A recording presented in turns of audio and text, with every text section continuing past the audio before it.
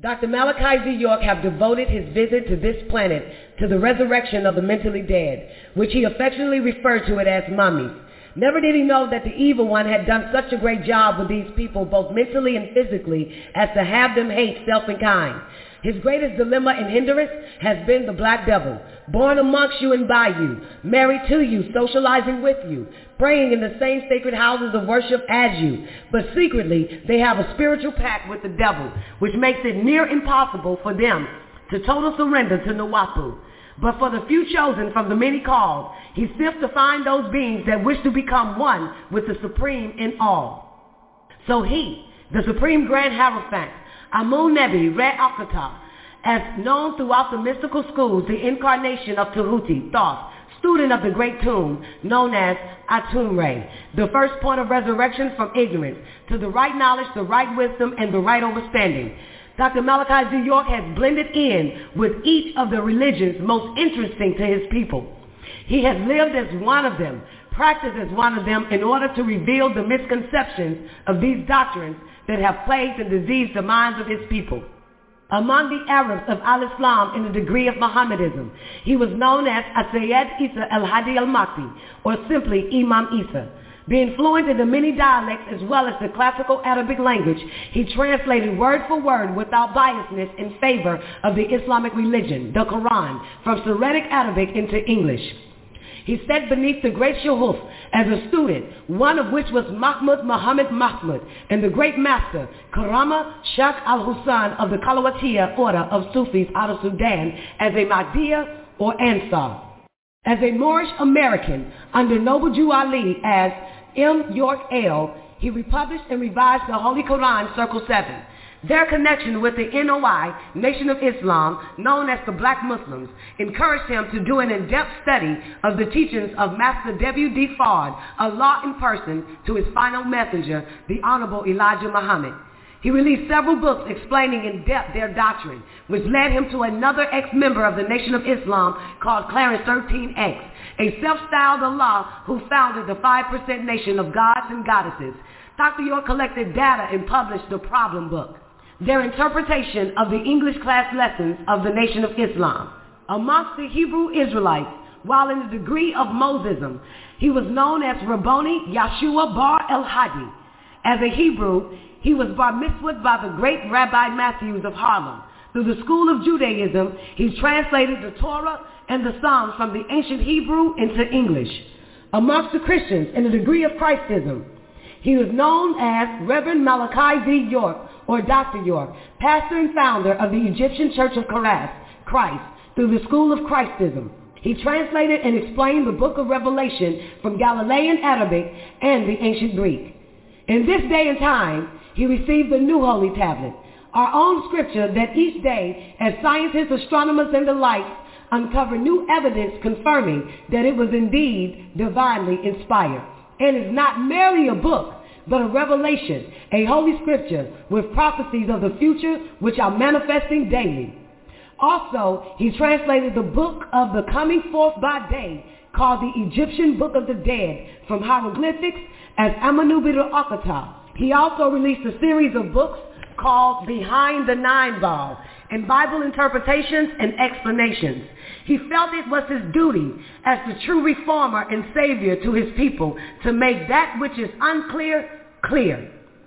He have also revealed the doctrine of those called the Hebrew Israelites and the like, with a series of books called 360 Questions to Ask, and 3 volumes of over 1,000 pages, each entitled The Degree of Mosism, The Degree of Christism, and Degree of Mohammedanism, covering any question that anyone could have pertaining to any of the 3 monotheistic religions. He has also traveled the rough and rugged path of Freemasonry and have arrived as the Imperial Grand Potentate internationally of the ancient Arabic and Oriental Order, Nobles of the Mystic Shrine, New Mecca Temple, number 11, and IGP of A.E.O. and NMS Al-Mahdi Temple, Northern and Southern Jurisdiction, the Worshipful Master of Nuwapian Grand Lodge, AF and AM. Also Deputy Grand Master Pride of Georgia Grand Lodge, AF and AM, 33rd Scottish Rite Freemason of Amos Grand Lodge of Macon, Georgia. He entered the Order of the Acacia under the most worshipful master, the illustrious Charles Tinsley, 33rd degree at King Solomon's Lodge, number 4 of Brooklyn, New York, the Grand Enoch Lodge in Brooklyn, New York, on Putnam and Nostrum Avenue. Prince Hall affiliated, and of the ancient and accepted Scottish Rite Freemasonry, AF and AM jurisdiction of Georgia, called Zerubbabel, Grand Chapter, Royal Arch, Mason, United States and Canada. His travels took him throughout the world, from sitting with the mystics and the monks, under the Tibetan master Lama Mut-Kukuma of China, to the Grand Lodge in Cairo, Egypt, Northeast Africa, to being a member of the Rosicrucian Order since 1974, as well as Astara Mystic Order since 1975 AD, for more than 25 years. As the Supreme Grand Hierophant of the ancient Egyptian Order, A.E.O, Mir number 9, his family has been Freemasons for generations in Virginia's then Shriners Temple number 122, Newport News, Virginia, and Daughters of Isis, then Court number 98, Prince Hall affiliated. He stepped on to the White Lodge Freemasonry from the Black Egyptian mystery as Tahuti, Thoth, called Hermes, thrice times great, the possessor of the master's key, keeper of the secret word to become a Haru, Horus, a companion of the great Hierophant, I am Hotep, the scribe of the secret doctrine, conferrer of the 720 degrees in the secret number 9, and the guardian of the 9th gate, raising from the 9th chamber the secret, which will give you the power to realign yourselves. He was there, which is here, when the word, let there be light, was uttered. He has stood the test of time. He has been questioned by scholars and historians of all religions and denominations. Dr. Malachi Z. York is capable of answering the unanswered and solving the problems of the world. Yet, his personal interest is in each and every one of you. He says, I am not a holy man or a preacher. I am a master teacher. He have resurrected in the West the ancient fraternity, A.E.O, with healing in his wings, the spiritual order of our ancestors, the Egyptians, and your true bloodline under the reincarnation of Natir AMUNNUBI RAAKHPTAH, your Aferti, Pharaoh, for this day and time, ATUM-RE. He have experienced all the religions and sacred orders, and now bring you the ancient Egyptian order, A.E.O, the true order of the Egyptians, that which gave birth to all others, and in this day and time has become the fastest growing movement for world peace of the new millennium. You have found your way to that which you have sought all your life. And now, I introduce to you the man of the hour, Dr. Malachi Z. York. إلا الله وحده لا شريك له الحمد لله رب العالمين الحمد لله الوالي الكريم وصلى الله على الأنبياء أجمعين والمسيح والمحسي والمجدد لمن مرسلين أما بعد. Are we not the bearers of witness that nothing would exist if Allah didn't create it, and that He is alone and has no part, and that all gratitude is for Allah subhanahu wa ta'ala, the sustainer of all the boundless universes. All gratitude is for Allah subhanahu wa ta'ala, the generous eternal friend, and send salutations of Allah on all of His prophets and His apostles, and on the Messiah, the anointed one, and on the Mahdi, the guide, and on the Mujaddid, the reformer, which was all sent from Allah subhanahu wa ta'ala.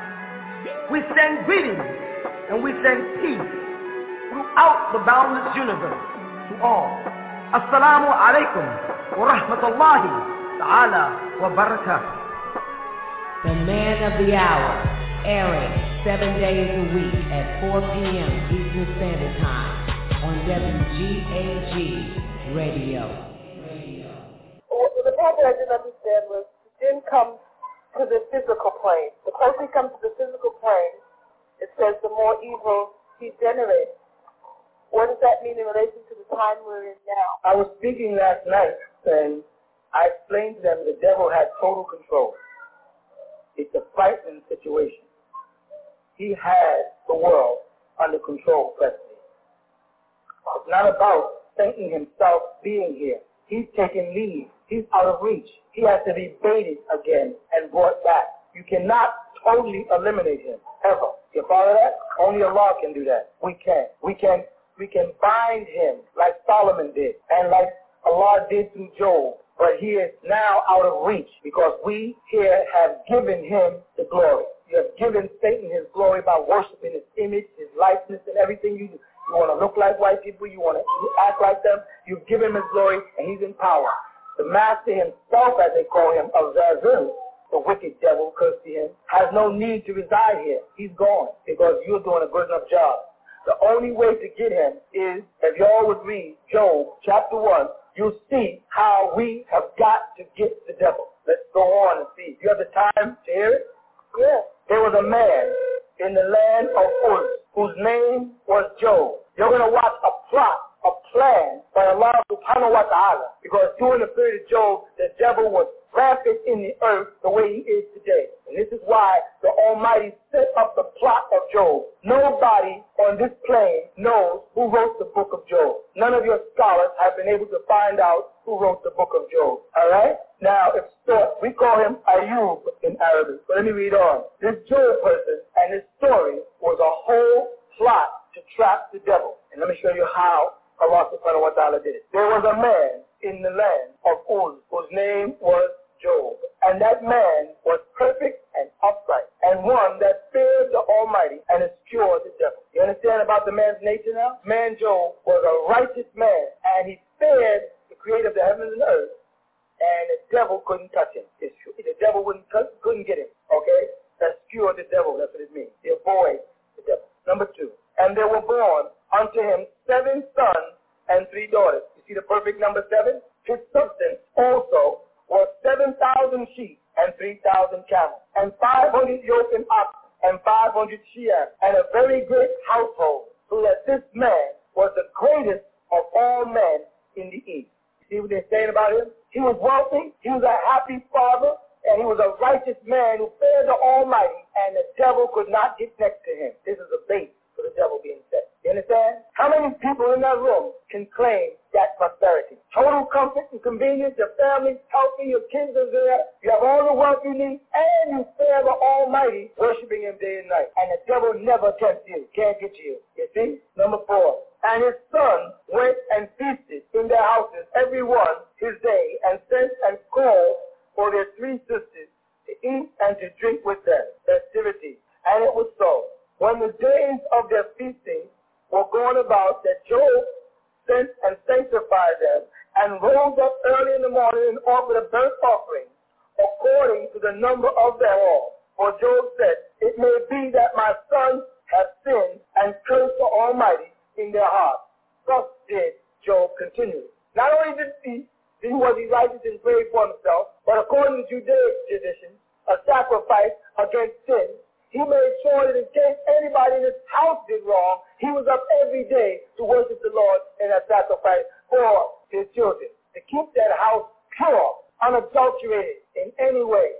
You understand? Let's go on. Now there was a day, and here's the plot being set. Now there was a day when the Son of the Creator, meaning the angels, came to present themselves before the Lord, and Satan came also amongst them. Notice he only came amongst them this time. He's not testifying nothing or proclaiming nothing. Now, how do you know these sons of God are angels? Because Lucifer was an angel before he fell from grace, right? So he was in the midst of them comfortably as an angel when he was called before the throne of the Most High. Keep up with the clock now. Number 7 is the most important number. And the Lord said unto Satan, whence comest thou? Where did you come from? Then Satan answered the Lord and said, from going to and fro in the earth, and from walking up and down in it. The devil was boasting about what he was doing in the world. He told the Almighty, I just came from walking to and fro in the earth and up and down doing my thing.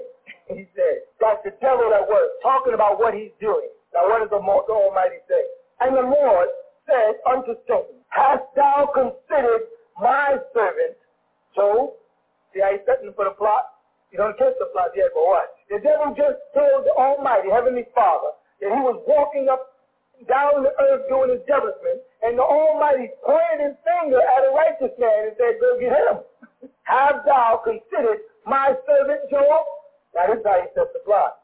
That there is none like him in the earth. So what did he tell the devil?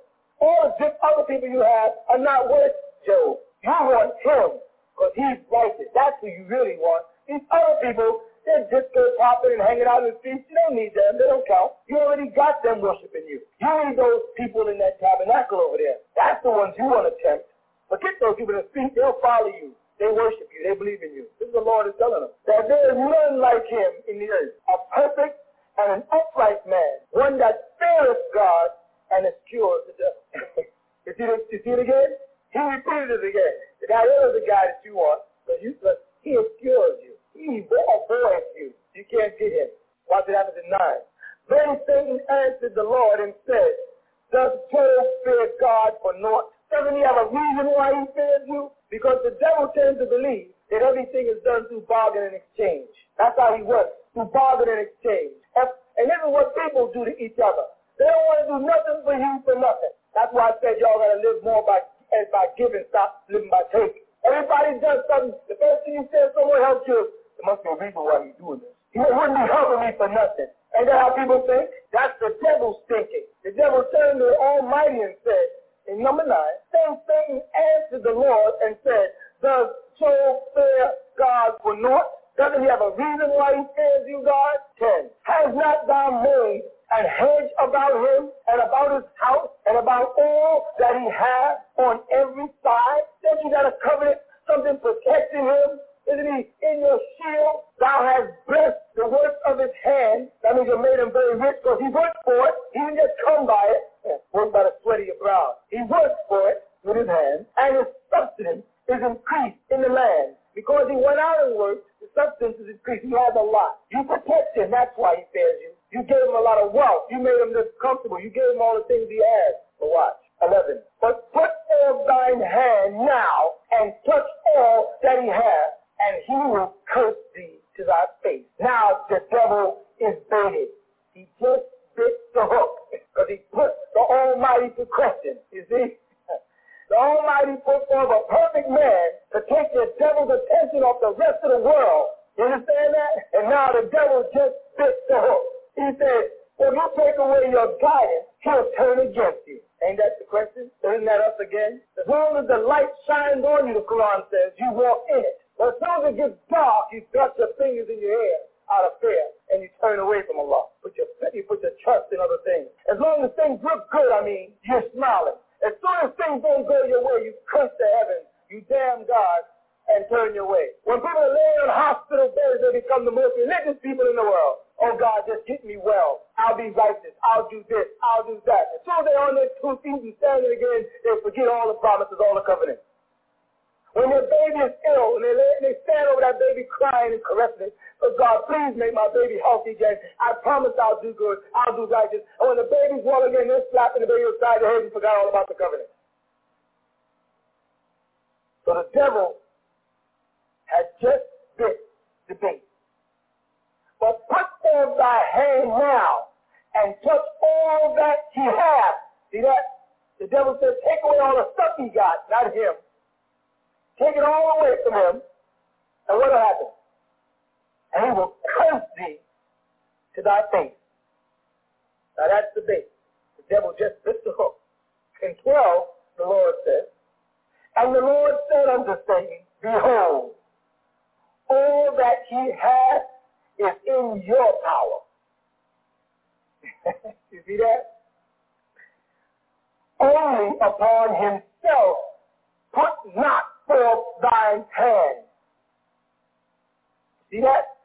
Now the Lord got the devil's full attention on one righteous man and give the world a chance to evolve into righteousness again. The importance of Job. Everybody always asks, what is the story and the importance of Job? Remember this question? Well, here's the answer. Job's story was a bait to trap the devil the way Solomon trapped him with his seal.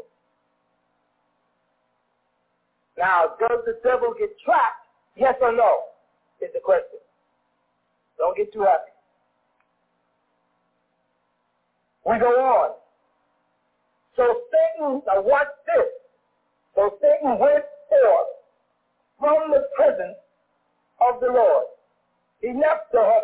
came back to earth again. And there was a day when his sons and his daughters were eating and drinking wine in their eldest brother's house.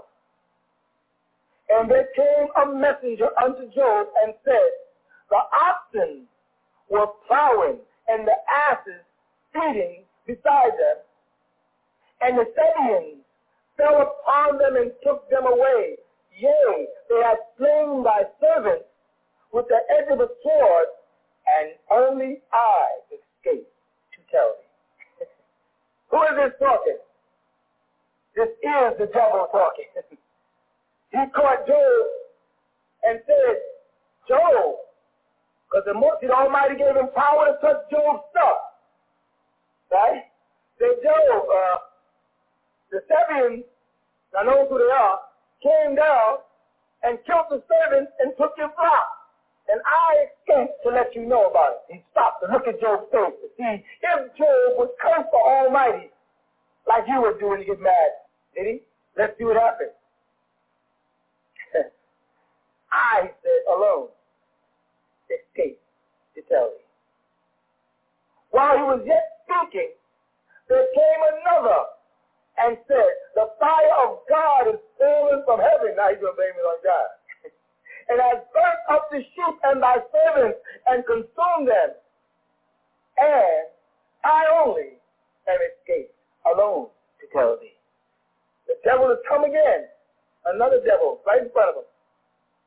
One of his helpers. To say, now God did it. The two reasons have changed. First of all, you see what's happening right here? Let's go again. While he was yet speaking, there came also another and said, the Chaldeans made out 3 bands and fell upon the camels and have carried them away, yea, and have slain the servants with the edge of a sword, and I only am escaped to tell thee. You see it happening? The devils are coming from all sides trying to shake Job. Again, 19. And behold, there came a great wind from the wilderness and smote the 4 corners of the house, and it fell upon the young men, and they are dead. And I only am escaped alone to tell thee. See, I keep you thinking so. Then Job arose. Now the devil's happy. He's waiting to see a response to see what Job is going to do here. Then Job arose and went, rent his mantle. He put his robe on and shaved his head and fell down upon the ground and worshipped. Job went and made bustle, and went and made RAAKHPTAH, fell on his face and he prayed. The devil now is totally baffled because Job did not respond the way he was supposed to, the way you would have. You would have ran to see about the flock and ran to check on your kids and ran in every different direction, yelling and screaming, oh God, what happened? What did I do? And weeping and wailing, lamenting and moaning and complaining. But did Job do that? No, because Job, like the beginning of the chapter said, was what? A perfect man. He was set there to set a trap for the devil. Let's go on and see what happens. And he said, naked came I out of my mother's womb, and naked shall I return thither. The Lord gave, and the Lord has taken away. Blessed be the name of the Lord. In all this, Job sinned not, nor charged God foolishly, nor did he accuse God for it. Now watch that. The next chapter begins, too. Again, now, the devil just got hooked. You see that, right? Now here's what happens the next time. And again, there was a day when the sons of God came to present themselves before the Lord. Sons of God are who? Who are they, y'all? And now see what happened. And Satan came amongst them doing what? Presenting himself before the Lord. He didn't do that the last time, you know. He just was amongst them before. This time he came for presenting himself, came for with a proclamation of something he wanted to say or do. You see that? And the Lord said unto Satan, from whence comest thou? And Satan answered the Lord and said, from going to and fro in the earth, and from walking up and down it.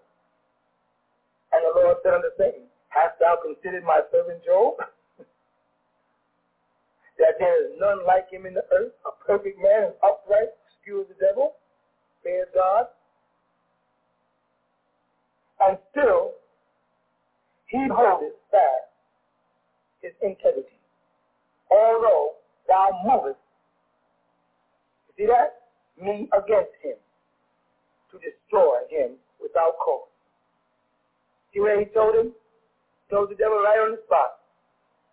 He said, Job still held on to his faith, even though you used me to try to destroy him. This is it. And Satan answered the Lord and said, skin for skin, yea, all that a man has will he give for his life. But now he wants to go further because he saw that when he took Job's sins, it didn't affect Job. Now the devil wants the right to touch Job physically. The only thing man has worth anything is his own life. Let me tempt that. Put forth thine hand now and touch his bones and his flesh. And Satan says, and he shall curse thee to thy face. Now that the devil failed in affecting Job by removing all his worldly things, now he's saying, affect Job physically, and I bet you he'll curse him. And the Lord said unto Satan, behold, he is in thine hand, but save his life. So Satan went forth from the presence of the Lord and smote Job with sore boils from the sole of his foot unto his crown, to his head. Now this chapter will go on, but I want you all to read it. The first chapter is a duplicate of the second chapter. And I want you to see that Job had, by way of the Most High, in fact, it says in 3:23, why is life given unto man, whose way is hid, and whom God has hedged in? You find that it was a woman, the wife of Job, that let the devil back in. She'll tell him, I'm not talking about women, because the woman could have been a man. She'll tell Job to turn away from God, curse him, and get all your belongings back at the end of it. Now, what were we talking about? We were talking about this day and time and the messages of Jesus, the Messiah to the world, the day and time you're in, how powerful the devil is, and what he's doing. Well, the devil has got the world by a grip right now. Christians can't do nothing about it because they worship him. They call him Zeus. He just added Jesus. That was not the Messiah's name. You ask a Christian, what was the name of Jesus? They'll say Jesus. And then they'll say that Jesus means the Savior. Right? Therefore, that's not a name, that's a title. It will say Christ. You say Christ, Christos, or Messiah, or Messiah, means the anointed. That is also a title, not a name. Emmanuel, meaning God with us, they say, which really means the strength of the Most High in faith. That is also a title. They don't even know his name. Yet he says, our Father who art in heaven, holy be thy name. They don't even know the name of the very man that they claim to worship because they refuse to read the books of Moses, which is what Jesus told them to do in St. John when he said the law came from Moses, but grace and truth came from him. I did not come to change but to fulfill, he said, the law of Moses. Not one jot nor one tittle, one letter yet or one dot will fall from this scripture until the kingdom of heaven comes. All these things he told them, but they maliciously and willfully become antichrist. Turn against what Jesus taught, as I said earlier, to what Paul taught, who hated Jesus, and wrote most of the books in what they call the New Testament. The only book in this Bible of what you call the New Testament that is attributed to Jesus, as I said many times, is the book of Revelation. Every other one is a letter or a gospel according to the person whose name is there. And most of them never even understood what Jesus was teaching because he said, there are many things I have to say unto you, however you can't bear them yet. He told them they were not ready. But these people have gone on and made a religion around an incomplete doctrine and call themselves Christians and refuse to read the Torah that Jesus read from, that Moses read from, so they will know what his name is. I'm using Jesus because I want you to ask them what is his real name and what they don't know. They'll say his name is Jesus because the Bible said him and call him Jesus. Well, when a person gets enrolled in the police department, his name may be Bill, but when he comes to your door, you say, the police are here. You don't say Bill is here. Because when he got enrolled in the police department, he became known as a policeman. When Jesus got anointed, he became known as the Messiah. When he set out to save the world, he became known as Jesus. What was his name? They don't know. And it's in the book. Was Christ really crucified that I'm putting out? 3 volumes. So you go around and ask them, what was his name? Ask them, what is their religion? They'll say Christianity. There's no such religion as Christianity. Because Jesus didn't speak Latin, he didn't speak Greek. He wouldn't even understand the word Christos. Jesus was the Messiah. You read it right in St. John chapter 1, verse 41. You say you believe in that book, it says right in there. When Simon Andrew first finds his brother, they say we have found the Messiah who's being interpreted to Christ. St. John chapter 1, verse 41. He was the Messiah. So if anything, they should be calling themselves Messihian, the Messiahs, not Christians. Jesus says in Matthew 24, many shall come in my name and say they are Christians, or say they are Christ and are not. It says, I'm singling out a particular church, which is the Pentecostal. And my question is, in regards to the followers of the Pentecostal faith, where and how did it originate, and do they actually experience what they consider the Holy Ghost? Yes. Yes, they do experience the Holy Ghost.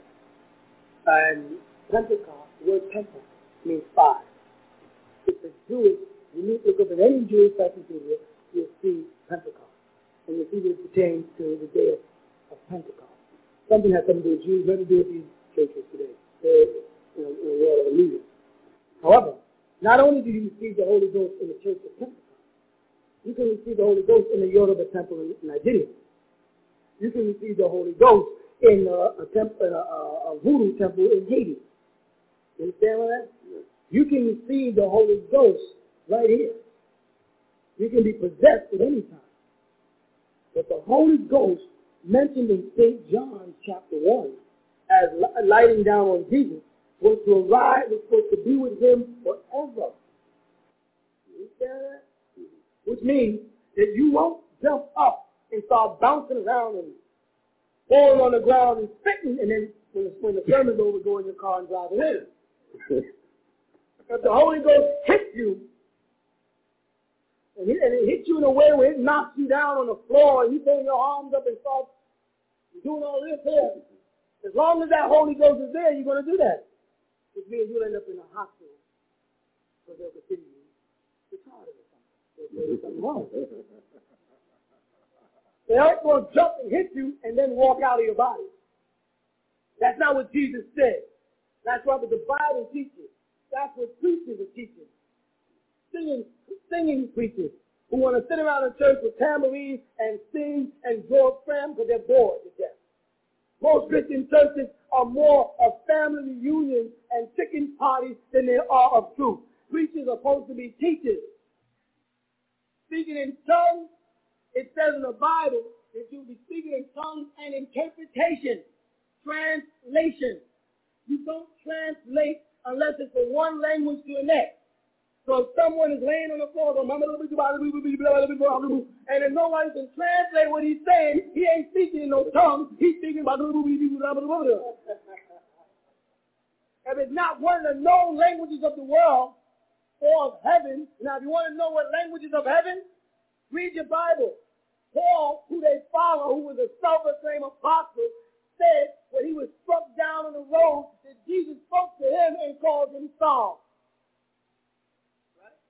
And spoke to him in the Hebrew tongue. And said Saul, it says it in there, in the Hebrew tongue. So the language is speaking in heaven is Hebrew. And when the angel Gabriel came to Rasulullah Muhammad alayhi salatu wasalam, he spoke to him and said Iqra, which is Arabic. And Arabic and Hebrew is really the same language. So the languages from heaven is Arabic and Hebrew. So if you're going to be speaking in tongues when you get the Holy Ghost, you'll be speaking in Arabic or Hebrew. You won't be going and some rib-eating preacher is going to pretend he can interpret what you're saying. You're not going to be knocked on the floor and foaming and jumping around acting like some type of animal. That's not in here. It's not in here. Now, tell me one place in here where Jesus' disciples around him jumped up and fell on the ground. And if Jesus was the Holy Ghost, when they walked up and that man kissed him in the garden, he should have fell on the ground and because he would have been filled with the Holy Ghost and he would have put his arms around the Holy Ghost, who would have been pacified Jesus because they say he was the Holy Ghost. These are not churches. These are clubs, fraternities, places where people come because our people have to be in groups because we're tribal. We don't feel, you can't even go shopping alone. When a woman goes shopping, what she say? I'm going to call Gladys so we can go shopping. Y'all going to spend my money, you and Gladys. You can't go by yourself. How many times you go to a movie by yourself? A lot of people don't go to movies by themselves. I got to find somebody to movie. I can't go to a movie.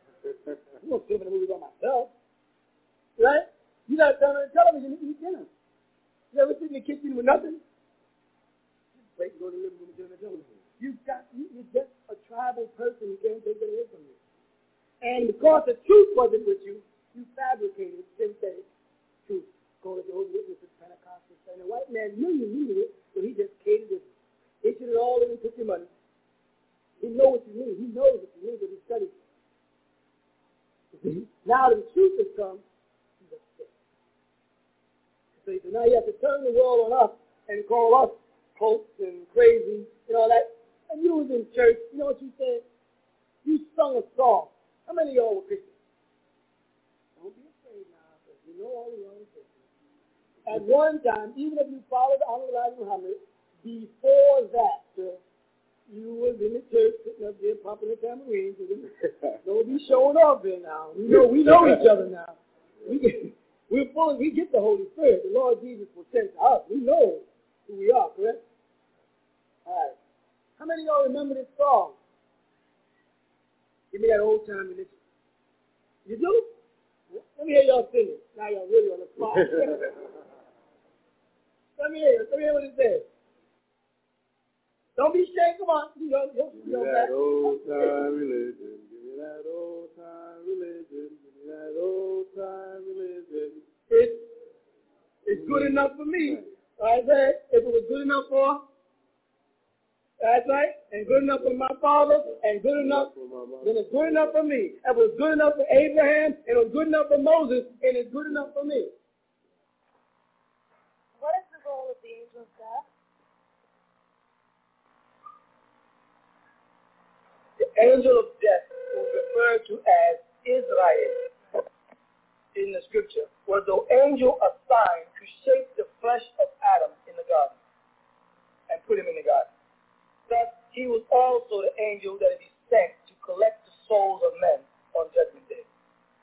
Now, many people who say they died and reach the other side say they meet a being there who has life, who has his hand stretched forth trying to tell them to come to the other side, and most of them turn around and come back here rather than going on.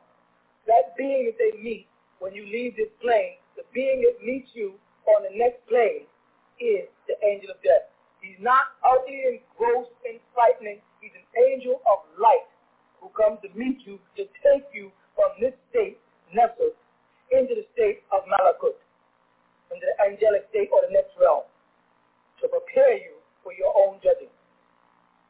He does that with everyone? Every being that has a soul. Because there are races of people on earth who have no soul, merely a spirit. When they die, their in-body spirits roam the plane. Plane in what they call ectoplasma or vapor. They become ghosts or whatever you want to call it. They intimidate people. What's the difference between spirit and the soul? Good question. In the original language, we have the word ruh. Ruh means wind, and that is soul. It has an effect on objects. Wind moves objects. You follow? Mm-hmm. Whereas nafs or nefesh in Hebrew, nafs in Arabic, means spirit. Now, the spirit is the light from the heaven. It is the skin. The soul is the emotional body, and it's the light from the earth, which you call hala or your aura. You follow that? Every living thing, including rocks, have a spirit. Everything that lives has a spirit. But everything that has emotional changes has a soul. Now there are also those who assimilate emotional changes, and they practice it daily in the form of cinema, called movies. This is why back in the ancient days, when they think about the stages and Shakespeare's stages, all that drama did not come out of Africa, didn't come out of India, didn't come out of the outer world, it came out of Europe. These playwrights in emulating life, in emulating emotions, which may sound like it's not important, but has developed into movies today of people emulating emotions. You follow?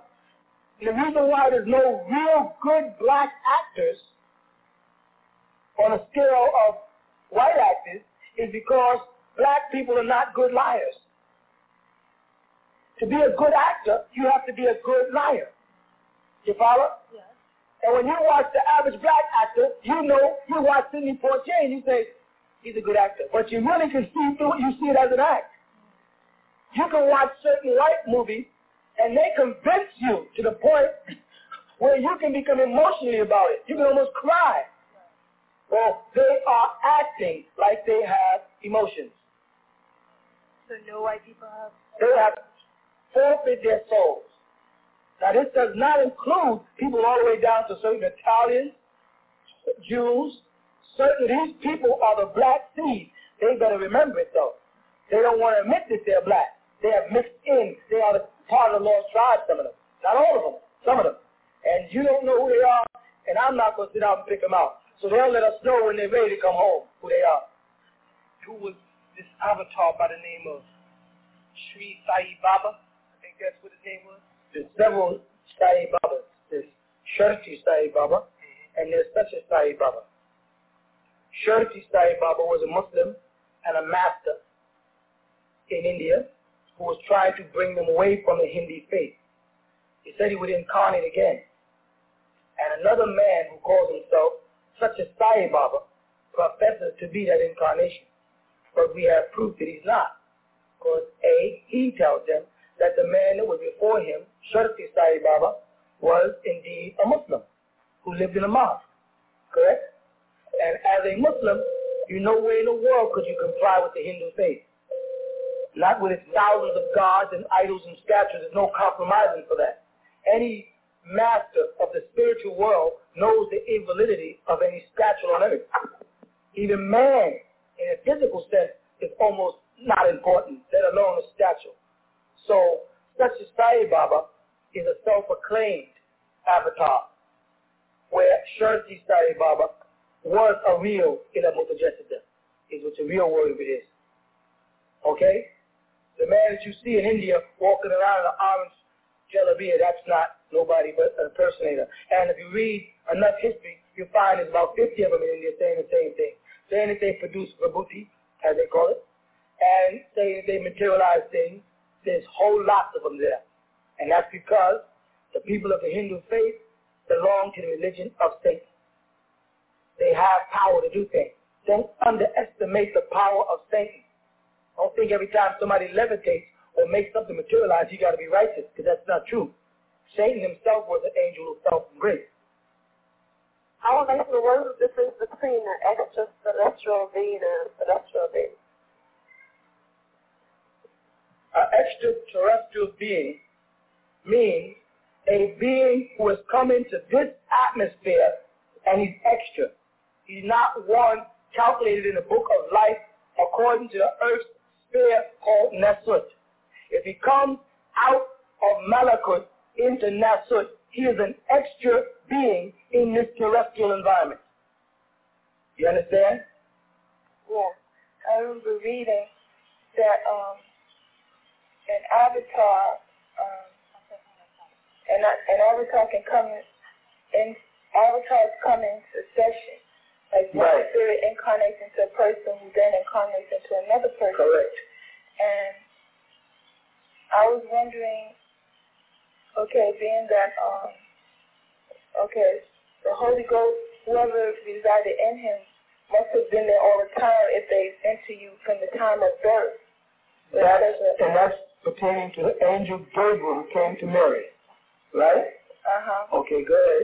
But now remember that Jesus had to be made after the order of Melchizedek. You understand that? That's his next step higher than the angel Gabriel. Go ahead. I think I see where you're trying to go. Yeah. So go ahead.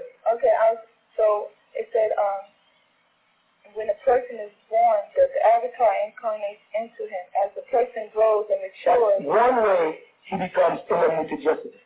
There's different ways. Oh. He can become Ila-Mutajassida because the spirit enters into the spark. When I explained that a man before man ejaculates, the spark travels up the spinal column to go to the brain to get the charge. They can do it at that point. They can come into a person when they're dying. At the moment a person gets into a car accident, in a car crash, they're about to die, another spirit can take that body and that person will survive and be a different being. Many different ways that spirits get into the body. But it's a certain resistant state that the human body has to be at to make themselves vulnerable to possession.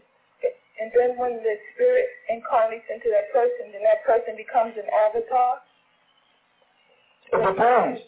If that avatar is a teacher or just an in-embodied spirit.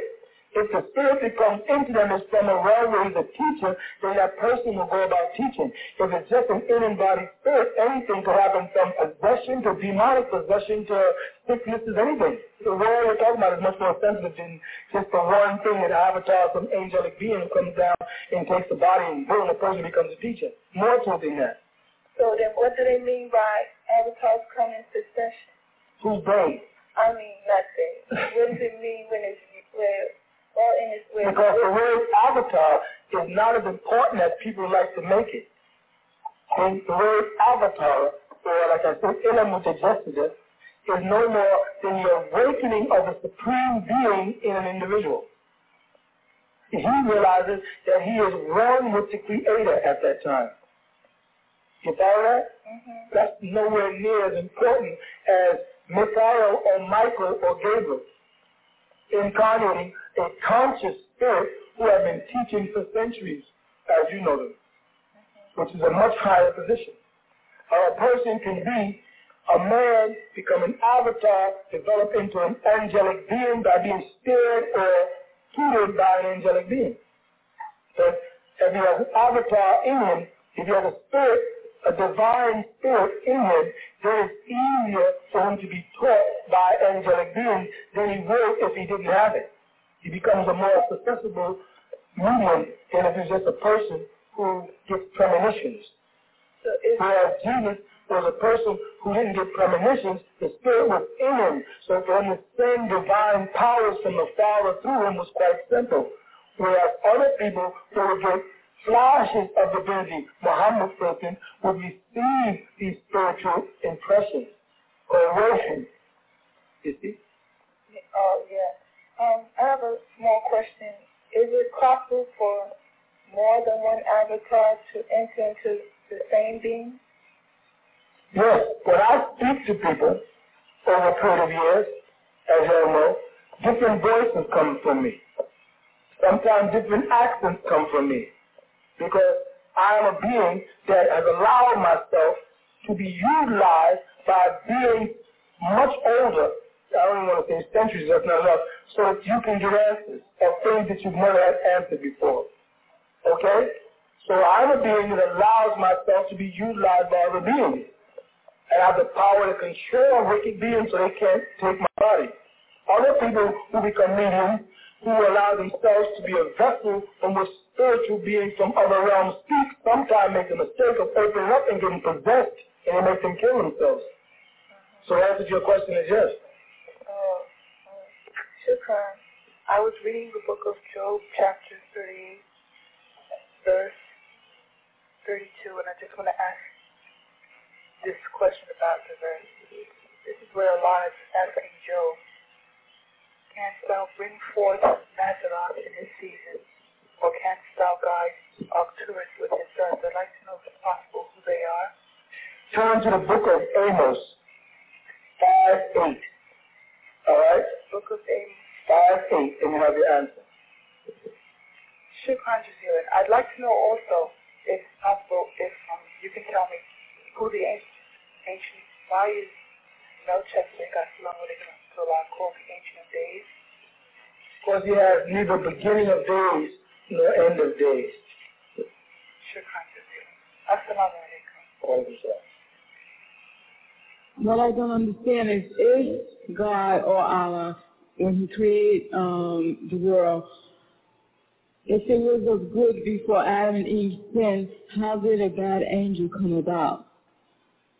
In the foundation of creation, what we refer to as good and evil came out of willpower, not out of the act of good and evil, but the right to make decisions and self-determination.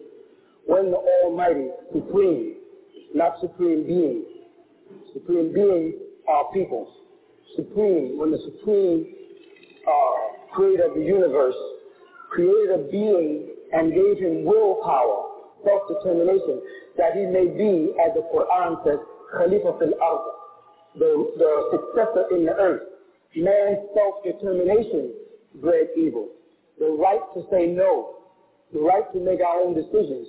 When in the Quran, when we're speaking about Malachi, the angels of Allah Ta'ala, we're speaking about beings that say, Subhanaka, glory be to you, we have no power of our own. You saw that? We have no knowledge except what you taught us. Nothing they could do was of their own willpower. But this new being, this new mortal being, man, was going to be endowed with self-determination, willpower, so that he can be a governor, like the scriptures say.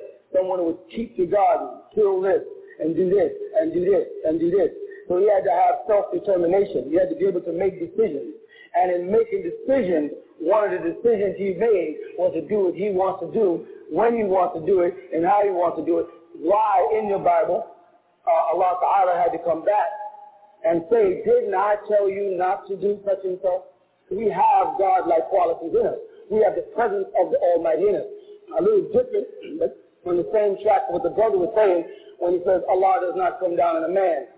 I don't think he means it to the fullest. Allah does come down in a man insofar as Allah is inside every man, because he said he breathed his spirit into every being, and beings became living souls.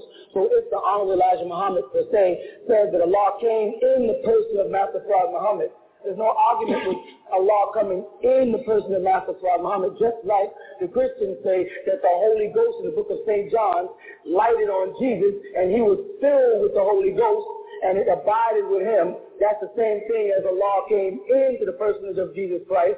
And when they say the Prophet Muhammad sallallahu alaihi wasallam was in a cave, and the angel appeared to him in the form of light, and embraced him, and then we have in the Quran, alam nafas, that his chest was expanded, and then it says, we gave you light, we gave you this. Muhammad was filled with the Holy Ghost, and so can you be filled with the Holy Ghost. But being filled with the Holy Ghost means to give yourself fully over to the command of the Almighty, which Jesus therefore interprets as people who believed on his name and became known as sons of God. Those are people who no longer live by the flesh, nor by blood, nor by the will of man, but by the will of the Father. Those become known as supreme beings on earth, as opposed to mortal beings. So man's willpower is what bred evil. Man's desire to take the fire and not use it to warm himself or to light the candle to educate himself, but to burn something. That's our own decision. The fire is not evil. It's what we do with the fire that determines whether the fire becomes good or evil. We can cook food with it, or we can burn our house down with it. Depends on the character. So it's man's mortal instinct and his self-preservation laws, it has bred the evil. And so amongst the angelic beings, when they say angelic beings, they're talking about intellect. Okay, so in all general, man is just fighting against himself. Man is fighting his own. See, man is a trinity. Every man is a trinity. And this trinity is composed of three different beings. Can you tell me, what are you speaking of, the Bible? Are you speaking in words of the Bible, or are you speaking in words of the Quran? There's no difference in the Bible and the Quran. They're all coming from the same creator, whose religion really is love. I understand that, and I agree with that, but I thought that in the Quran it teaches you to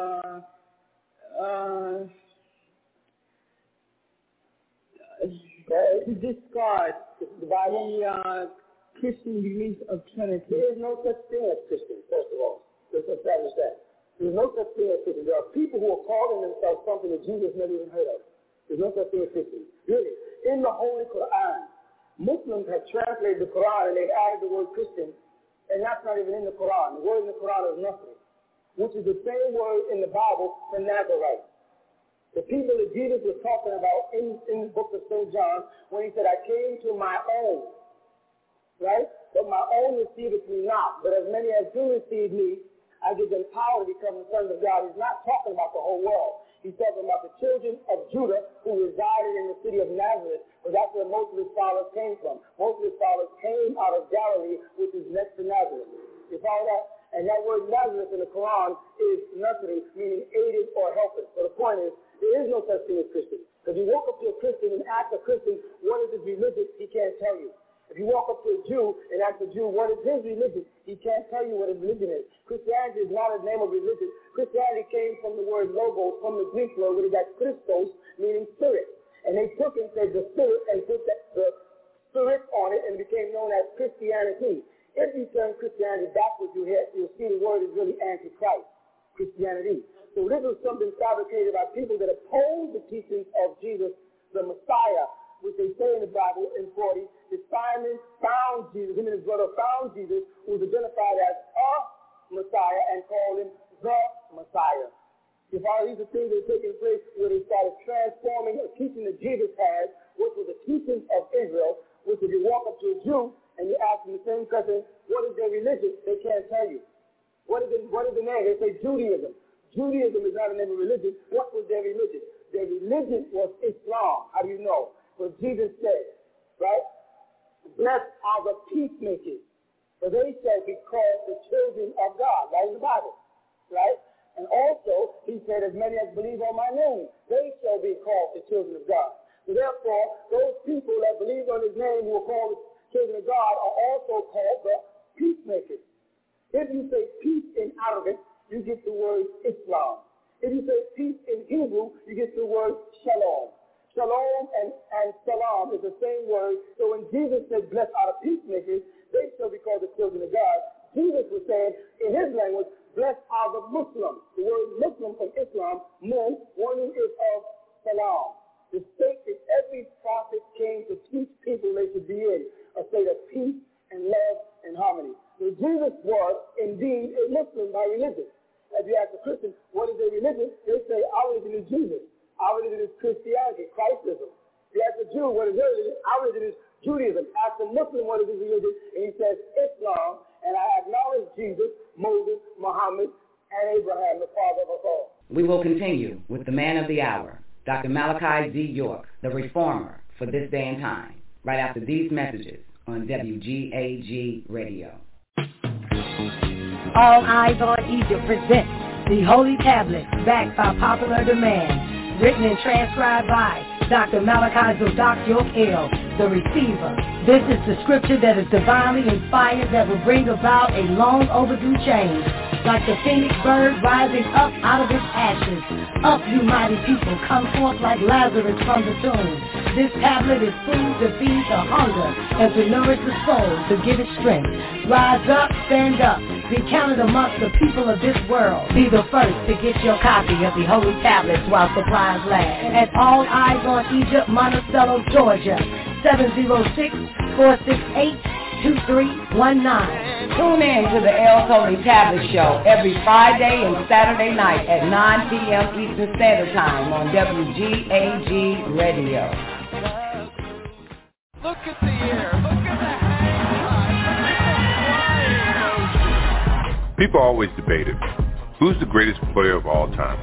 Dumb question. It should be, who's the greatest team of all time? WGAG Radio. Sorry, Showtime. WGAG Radio. Back to back. WGAG Radio. First three-peat. WGAG Radio. Even with the flu. The WGAG Radio. No push-off. WGAG Radio. And my favorite. Radio. Tough to beat that. What? You think there's someone else? Prove it.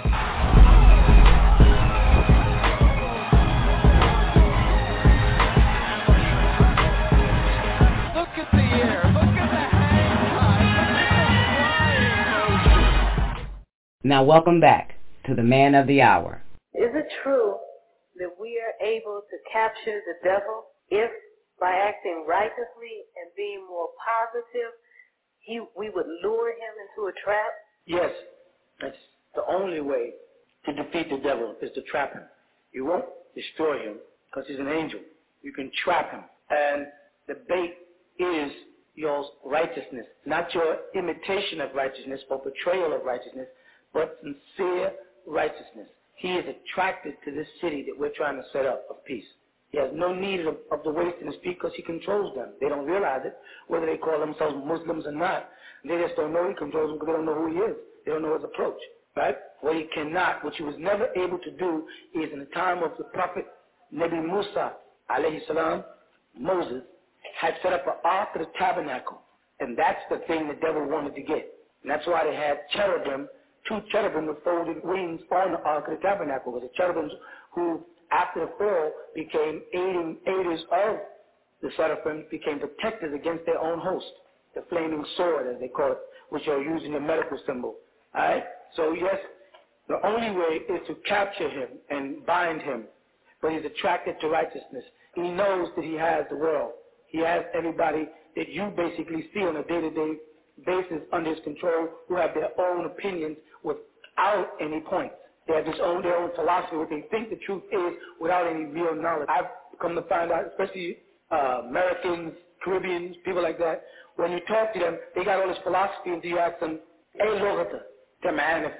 in which language do you get this meaning? The devil's language, English.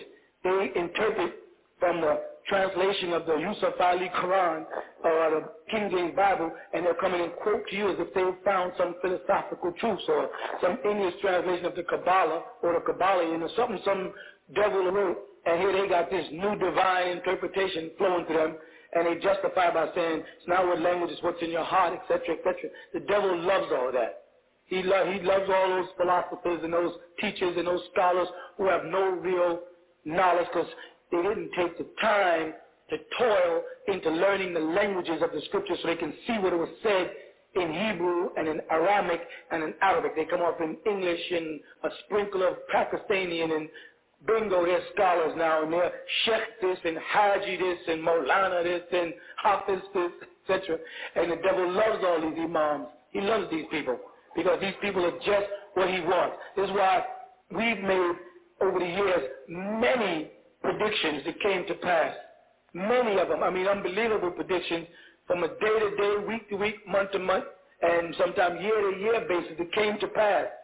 And the devil has never made a public spectacle. They're not going to let Imam Isa get in the limelight because they know that if I sat on the podium, they couldn't bring nobody, be he Jew, Christian, atheist, against me to stand against the truth. Because they've read the books. And by reading the pamphlets the same way you do, they're saying, this man here is dangerous. Or to attack them verbally and make him have to go before a council and defend himself, he'll make us look stupid. They know I can get up and make them look stupid, so they can't have that. You follow? So the devil is deeply attracted by our community, the people inside, not the people outside who tell people they're with us, but they're not with us. They're not inside the gates of the tabernacle, and they're not with us. I don't care how much they say they're Ansari.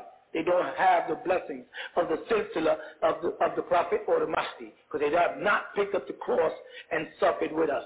It's like people say, I'm a follower of Jesus, but they're saying they're following Jesus from another city. I follow Jesus, but they won't travel to the city and sit down and sup with him and break bread because they can't get along with each other. I don't like this brother. I don't like this person. I don't like this. I can't live like this. I can't eat this. And all of these same people say in the back of their mind, if I could only get to the mystical schools and study in the pyramids and learn the esoteric knowledge, and then they're worried about how much butter they have on their bread. Same person in the same breath who's professing to be so mystically inclined and so interested in the esoteric knowledge of Islam can't even suffer living amongst a bunch of brothers and sisters of his own. So it's a bunch of hypocrisy. So the devil's greatest strength and asset is, A, that people don't know who he is, and he doesn't have to make an attempt to get black people because they go right to him and give their souls to him by imitating him and emulating him and dressing like him and working for him and living in his way of life. So the devil don't need to tempt you people. You're just giving yourselves right to him. Only time you're going to defeat the devil is when you defeat everything he stands for, turn against everything he's about. And then, like Job, if you read it, he'll turn his attention to you. Because then the Lord can say, like in Job, yeah, the devil said, I'm walking to and fro in the earth in Job 1. And what does the Lord say? Have you considered my servant Job? He does everything right. Well, if you're sitting there saying, there's more I can improve on, I still got a smoking habit I have to get over, I don't dress like an Ansar yet, then you're not a Job. The devil is not concerned with you because he already has you until you become Job, and the Almighty from heaven can say, according to the laws of the scriptures, that man is a righteous man. He or that woman is a righteous woman. She's living according to my scriptures, Satan. What about that person? Try to judge me by a woman who don't see her physical beauty over her spiritual beauty, and she covers her body and her face and wants to raise her children in truth and outward. Try to judge me by the man who wants to wear the white jalabia and the tagia every day and prostrate and doesn't want to work for the devil. Check that person out. Check out Job. Forget all about Nicodemus, which is the person who came to Jesus and said, I would follow you, but I have a good job. I'm not ready to follow you because I have a good job yet. And Paul, who persecuted Jesus and persecuted Jesus and persecuted Jesus, and then once Jesus was gone, then went and wrote his own books and took Jesus' teachings and turned it into what he calls Christianity. This is what you look at when you look out into a newcomer's class there. You see brothers and sisters there who want to be partially righteous. But the Almighty said, because of your partial righteousness, only part of you can get in paradise. You'd be a very unhappy spirit. You want to be partially righteous, but you want to get 100% of you in paradise. It doesn't work that way. Either you are all right, or you are not right at all. All right, or you are not right at all. You must dress right, walk right, talk right, pray right, eat right. The devil can't tempt you. And these people who wear flickering clothes can walk from a mosque into a church into a bar, and nobody can question. If a woman tried to walk into a bar with a veil on, that's where everybody in the bar would be intimidated by her presence, etc. So the answer to your question is, yes, you can trap the devil, but he's attracted to righteousness, not evil. He doesn't need to go to clubs and discotheques and stuff. He's attracted to righteousness. He wants the people that have made the transition. And this is why a lot of you brothers and sisters in there, the moment you start to make your intentions to become an Ansari, doors start opening up for you in the world that never opened before. Jobs that you were trying to get. People you haven't heard before start calling you. Things that you wanted to do seem to come. Money starts coming. Everything starts to happen. The devil sees you going towards Allah subhanahu wa ta'ala wa sabilahu. Then he says, I want that soul. And he sets out to get you. In most cases, he makes offers. He gives you a raise in your job, or a better position, more money. Family starts contacting you. A friend comes from out of town. You meet a new girl. Or a bunch of new things start happening. And the devil usually gets. He wins out. But he never beat Job. He beat Job's wife and his friends, but he never beat Job. And everybody in there got to look at themselves as the Job, not as his friends. Don't do what your friends do. Don't let your friends prolong you from coming in. Because your friend is telling you he's going, because the Quran teaches you that everyone is going to be judged as individuals. Don't let your husband keep you from coming in. Don't let your wife keep you from coming in. If she doesn't want to come in, you do the same thing Job did. You leave her and Allah will provide you with a fresh family.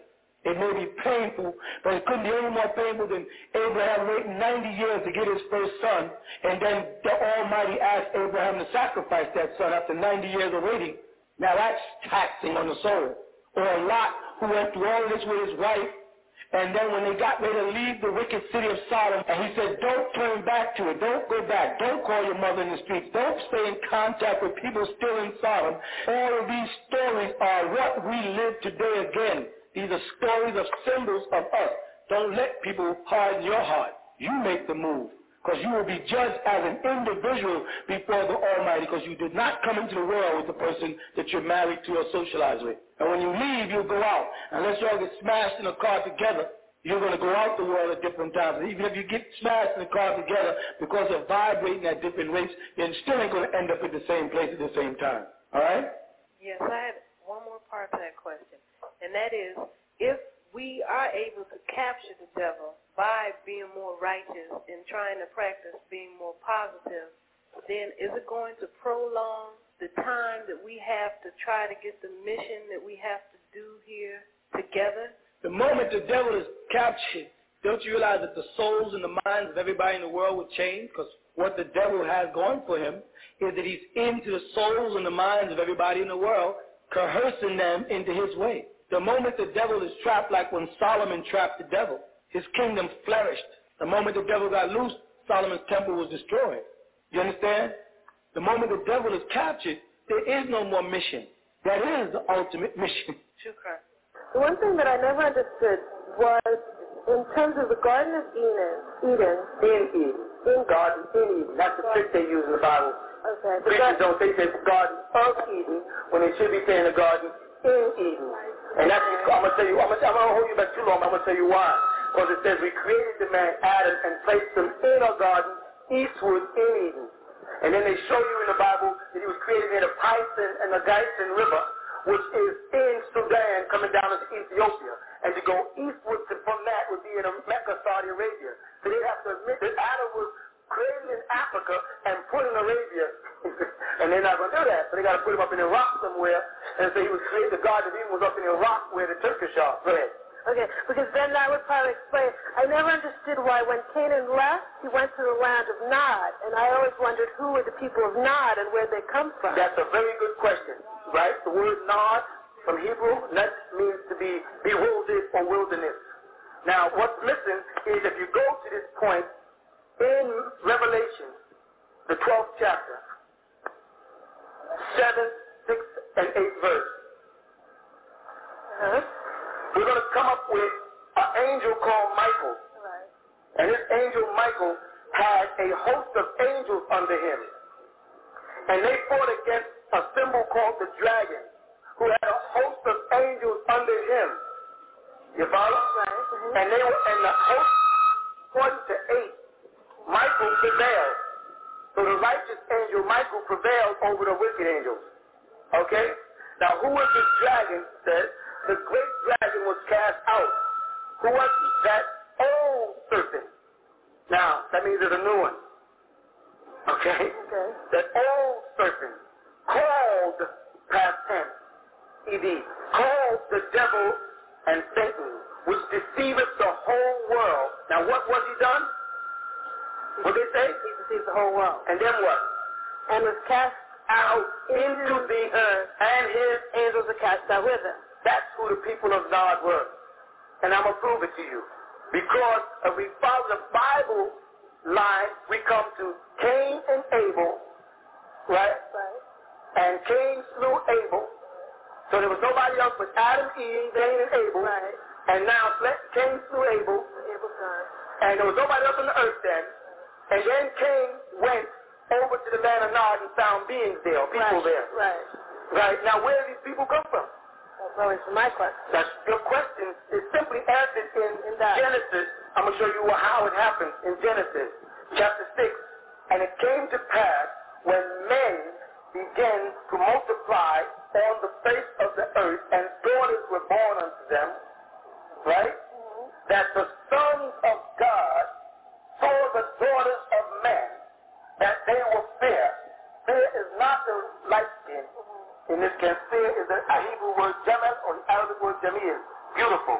And took them for wives all that they chose. Then he said, concerning the ages of these spirits, headed by one, and the Lord said, my spirit shall not always strive with man or be with man, for he is also flesh. Yet his days shall be 120. Then it goes on to say, and there was giants in the earth in those days.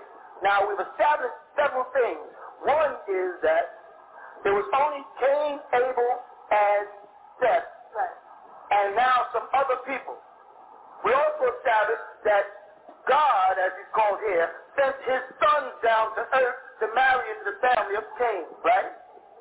And there were giants in the earth in those days. The word giant is Jabbar or Nephilian. Big creatures, not in size now. We're talking about what happened about the giants. And there was giants in the earth in those days, and also after that, after the giants were here, when the sons of God came in unto the daughters of man, they bore children. So they separated these giants from the sons of God.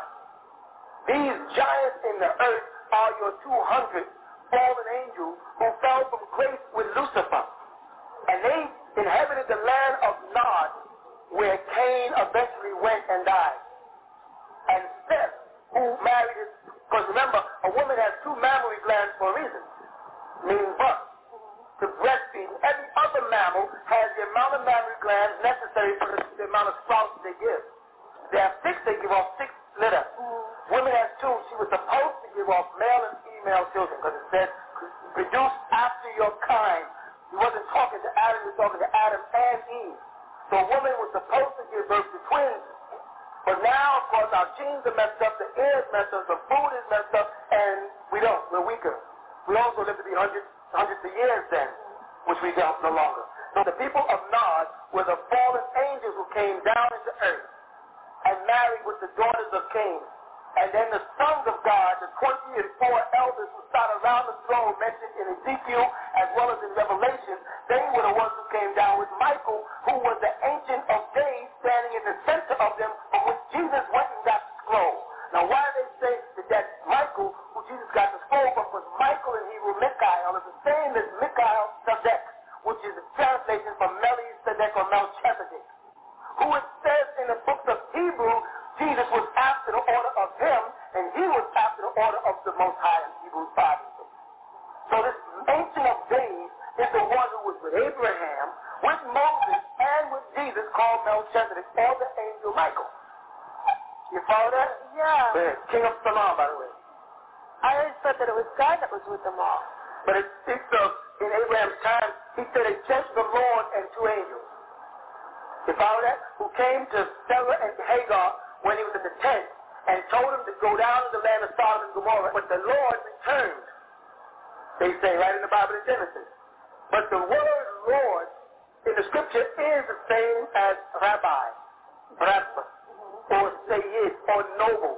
This angel was the same angel who met Ibrahim on his journey, it says, and he broke bread with him and drank wine. That's the same one. And they called him in that case Melchizedek. They named him the second time they talked about him. And then Abraham went down there by himself, but the angel didn't go with him, like he didn't at the tent.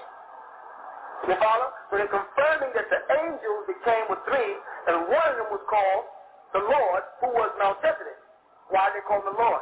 because he's after the order of the Most High, Book of Hebrews says. And they find that this name Melchizedek is here with Abraham, later down in the Bible with Moses, then later down in Revelations with Jesus.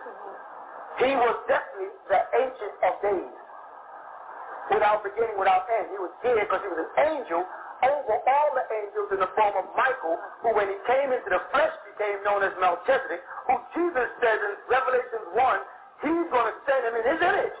See, people are waiting for Jesus to come, and Jesus makes it very clear that he's going to send his angel, not himself, in Revelation chapter 1. Let's read it. The revelations of Jesus the Messiah, which the Lord gave unto him, to show unto his servants things which must shortly come to pass. And then what did he say? And he, talking about Jesus, because that's what we're subjects on, sent what?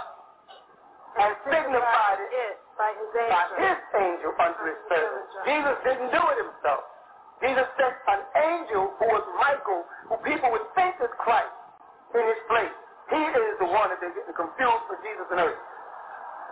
Jesus told his disciples, you see me now, yet I leave and I come back and you see me no more. And he's like, what are you talking about? He said, you see me, but you'll never see me again in the body. You'll see my flesh, but you must believe that the Messiah is in the flesh, because Corinthians says that all of you are Messiahs, Corinthians chapter 2, verse 15. Because as many of you as believe on me, them too I give the power to become the sons of God, it says in St. John chapter 1. I'd like to know, what is the relationship between the Holy Quran and the Bible? They're the same book. But the same question would be, how does the Old Testament and the New Testament relate to each other? You see? And the Holy Quran is the last testament that Jesus spoke of in Revelation as that little book. So it's the Old Testament, the New Testament, and the last testament. The Holy Quran, that's it. They all make up one scripture from the same creator. The Quran talks about Jesus more than anybody else. It mentions Moses, Abraham, Isaac, Jacob, the tribes, the families, Sodom, Gomorrah, God, Lot, Job. It covers all those people in the Bible. It's just a continuation of what was in the previous scripture. And it says that it's the last one. Okay, at the end, I believe, of the Bible, yes, it states in Revelation, like the last page. The very last page, Revelation 22. Yes, it states that nothing should be added or taken away. From this, it says in 19, if any man shall take away from the word of the book of this prophecy, God shall take away his part out of the book of life and out of the holy city, and from those things which are written in this book. Right? Yes.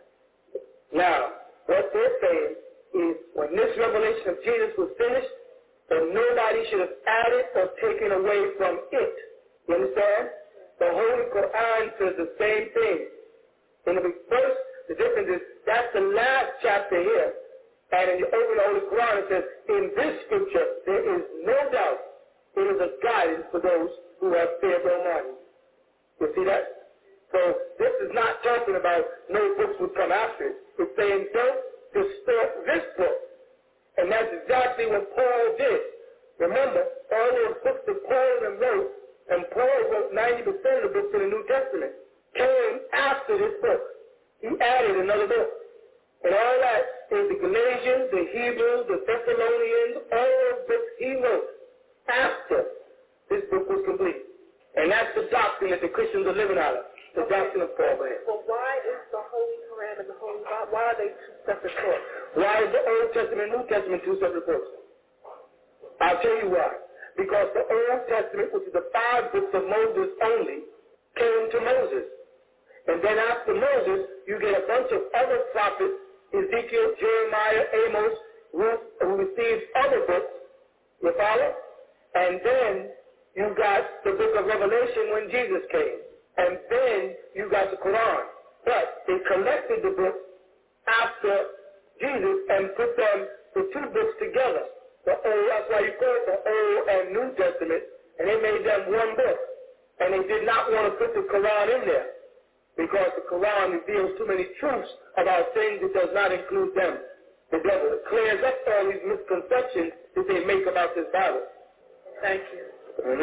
They're all the same scripture. Don't let them fool you. You have to read the Quran and know that. When you read it, you see it. It's all the same text. If a person were to become a Muslim, would they have to stop going to church and stop attending services and things like that? Well, if a person becomes a Muslim, then they have to start practicing according to the religion of Islam, which is the religion of Jesus. Christians are not in church. They've created their own religion. And their services here's a perfect example. Show me somewhere in the New Testament where Jesus said to hold a mass, or Jesus said to gather on Sunday and listen to any pastor. And the format that they use for Sunday school or meet at Sunday church at 8 o'clock or 9 o'clock until 12, show me. It's not in there. These are things they made up. They don't even exist. The Lord that Jesus lived with was, according to the Bible, he gathered with his disciples in a synagogue on Saturday. And that's right in the Bible. And he read from the Torah. These people, if they call them Christians, are Paulites. They worship and follow Paul, and they use Jesus' name, because all the books they quote from are Paul's books. You follow? So when a person accepts Islam, you know what they've done? They completed a statement that Jesus himself made when he said, "Blessed are the peacemakers, for they shall be called the children of God." And if Jesus was talking in the midst of his disciples, why was he talking in the future tense?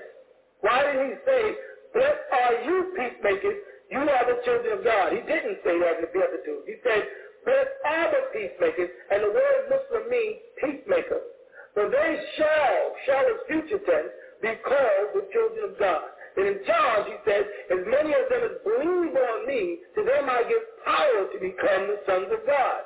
So he was talking in the future tense because the disciples all saw him. So he was not even declaring them his followers, because he said that they had little faith. "Oh, ye of little faith. You doubt, you question, you scorn me," he said. You follow? Jesus himself was a Muslim. Let's see what the Bible says. Revelation says Jesus' disciples dressed in long white robes. And that, of course, is the same picture that Christians put on their mother's wall. They got a picture of this man in his white robe. In the garden, Jesus fell on his face and he prayed. He didn't stand up or kneel down like they do in the Christian church. He fell on his face and he prayed. Correct? Jesus, being of the house of David, followed the laws of Moses. Therefore, in the book of Leviticus, chapter 11, verse 7, where it says, "Do not eat pork," that means Jesus did not eat pork. Whenever you ask a person to quote Jesus, they pull out red markings that Paul said Jesus said. It's very easy for me to take a book and write it and then put sayings in it and make these sayings red and say, "These are what Jesus said after he's gone." Why is it that the book of Revelation does not read like any of the other books then? It reads totally different. Information in the Revelation of the birth of Jesus don't even match the book of Matthew. Because it speaks of them, a woman being in the wilderness, travailing to give birth, and the dragon, the beast, is out to get her. That's what the Revelation says about the birth of Jesus, according to the Christians, right? But on the Christian, Matthew's Christmas story, they say he was in a manger and wise men came. Two totally different stories about the birth right in the New Testament. The book of Revelation has a different whole story about the birth of Christ. Let's try to look it up, okay? Revelation chapter 12. "And there appeared a great wonder in heaven, a woman clothed with the sun and the moon under her feet, and upon her head were crowns of 12 stars. And she being with child, travailing to birth, came to be delivered.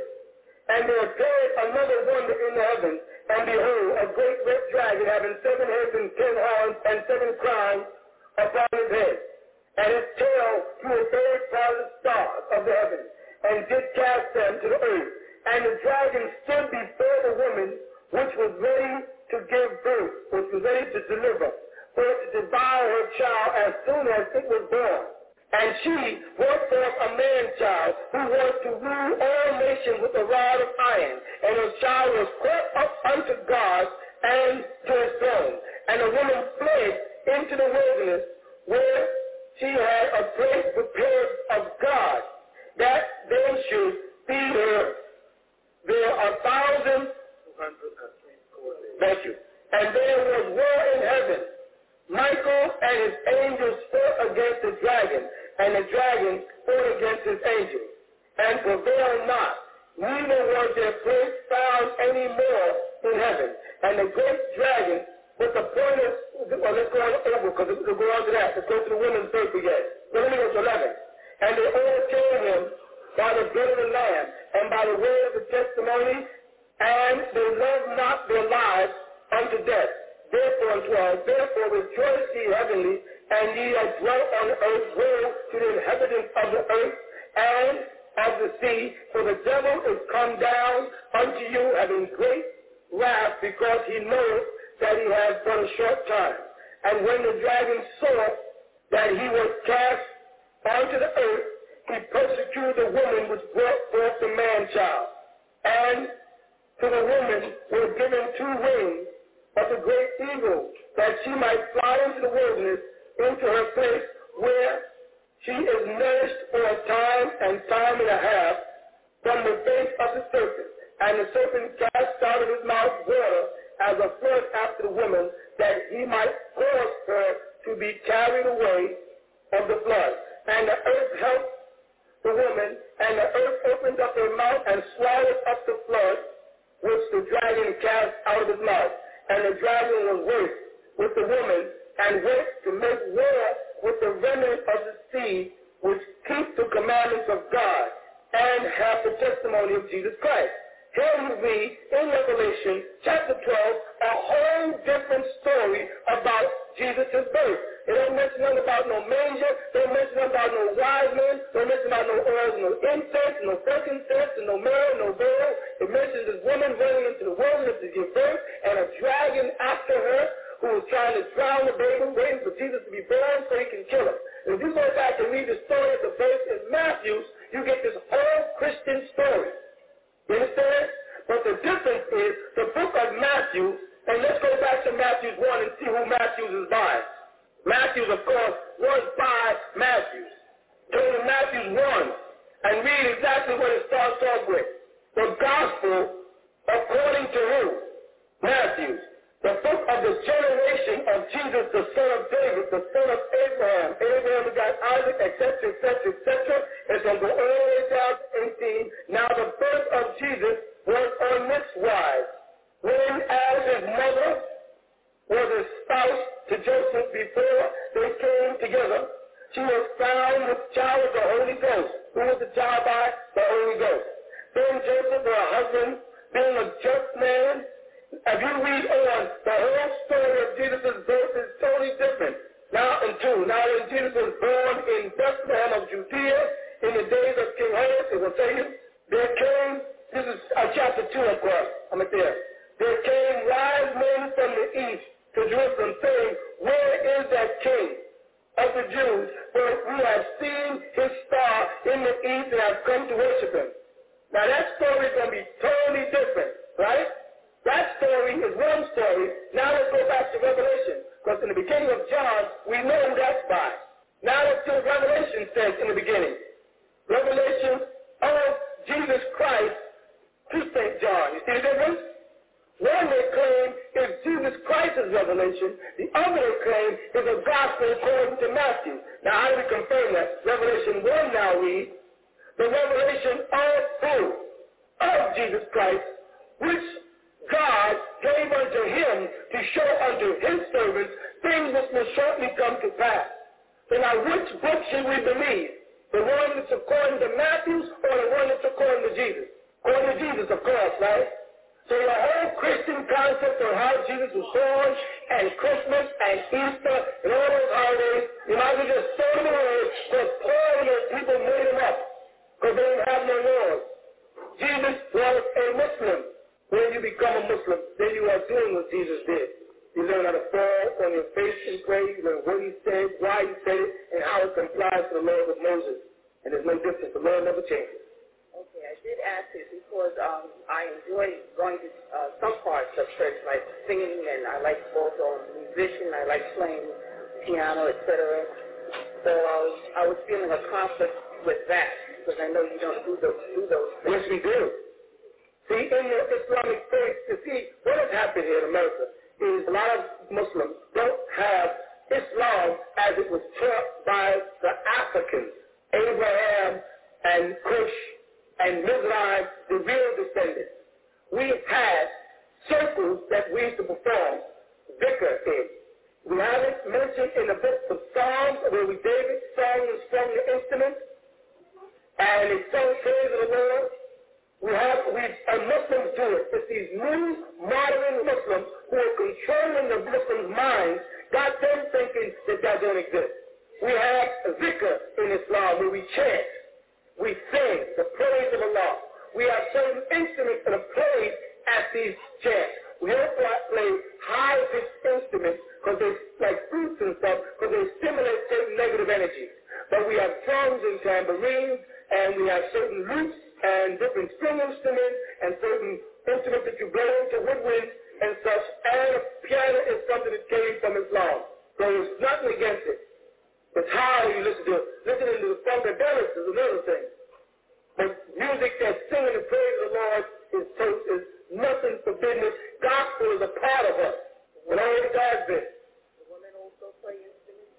They can if they know how. Oh, okay, because I had heard that that was not allowed. That's because there's a lot of people in the streets. Let me tell you, there's a lot of people in the streets that do the same thing to us that they did to Jesus. They just go out lying to people so people won't come here. And they make up all kind of lies and stories, and if people only come here and ask us, they see different than that. Yeah, because a lot of Muslims, especially the Orthodox, are afraid of the fact that we make them look bad because we came on the scene after them, and we have progressed so much further than them because everything we do in the name of Allah. They want to be Muslims on Friday and work on Monday, Tuesday, and Wednesday, and Thursday. They ain't that Muslim and working in the bank and working in Wall Street and working in the stock market, but they're professed to be working for Allah. And we say that that's wrong. Drop your nets and become fishers of men. Spend your life in the way of the Most High trying to bring people home to the faith. And they call us wrong. And they say we were crazy and we'll never survive, etc., etc. And that we have blood sacrifices and that the Imam has 100 wives and 50,000 kids. They got all kind of stories that they make up just to make people not come here. The truth is what brings y'all here. Because while they're talking, you come across one of those pamphlets and you start reading and you say, I have to go ask myself. And that's a gift that people have from the Almighty called will. That makes you make the decision to come here and ask. Ask the brother. So the time you spend talking about the answer of Allah, you could be studying the Quran. Do you read Arabic fluently? No. And the time you're talking about that, you could be somewhere studying, trying to get your soul together instead of throwing rocks. You know what Jesus said about that? Let him who is without sin cast the first stone. You know there'll be no rock stone if I said that? If I said to everybody in there, let somebody in there who's never ever sinned and still not sinned, you get up and testify against people. Nobody in there could do it if they're honest. And if they get up, they'll be stopped. That'll be the first sin. When they get up and try to pretend they're so righteous, they never sin. Right. Okay? Thank you, Mike. Assalamu alaikum.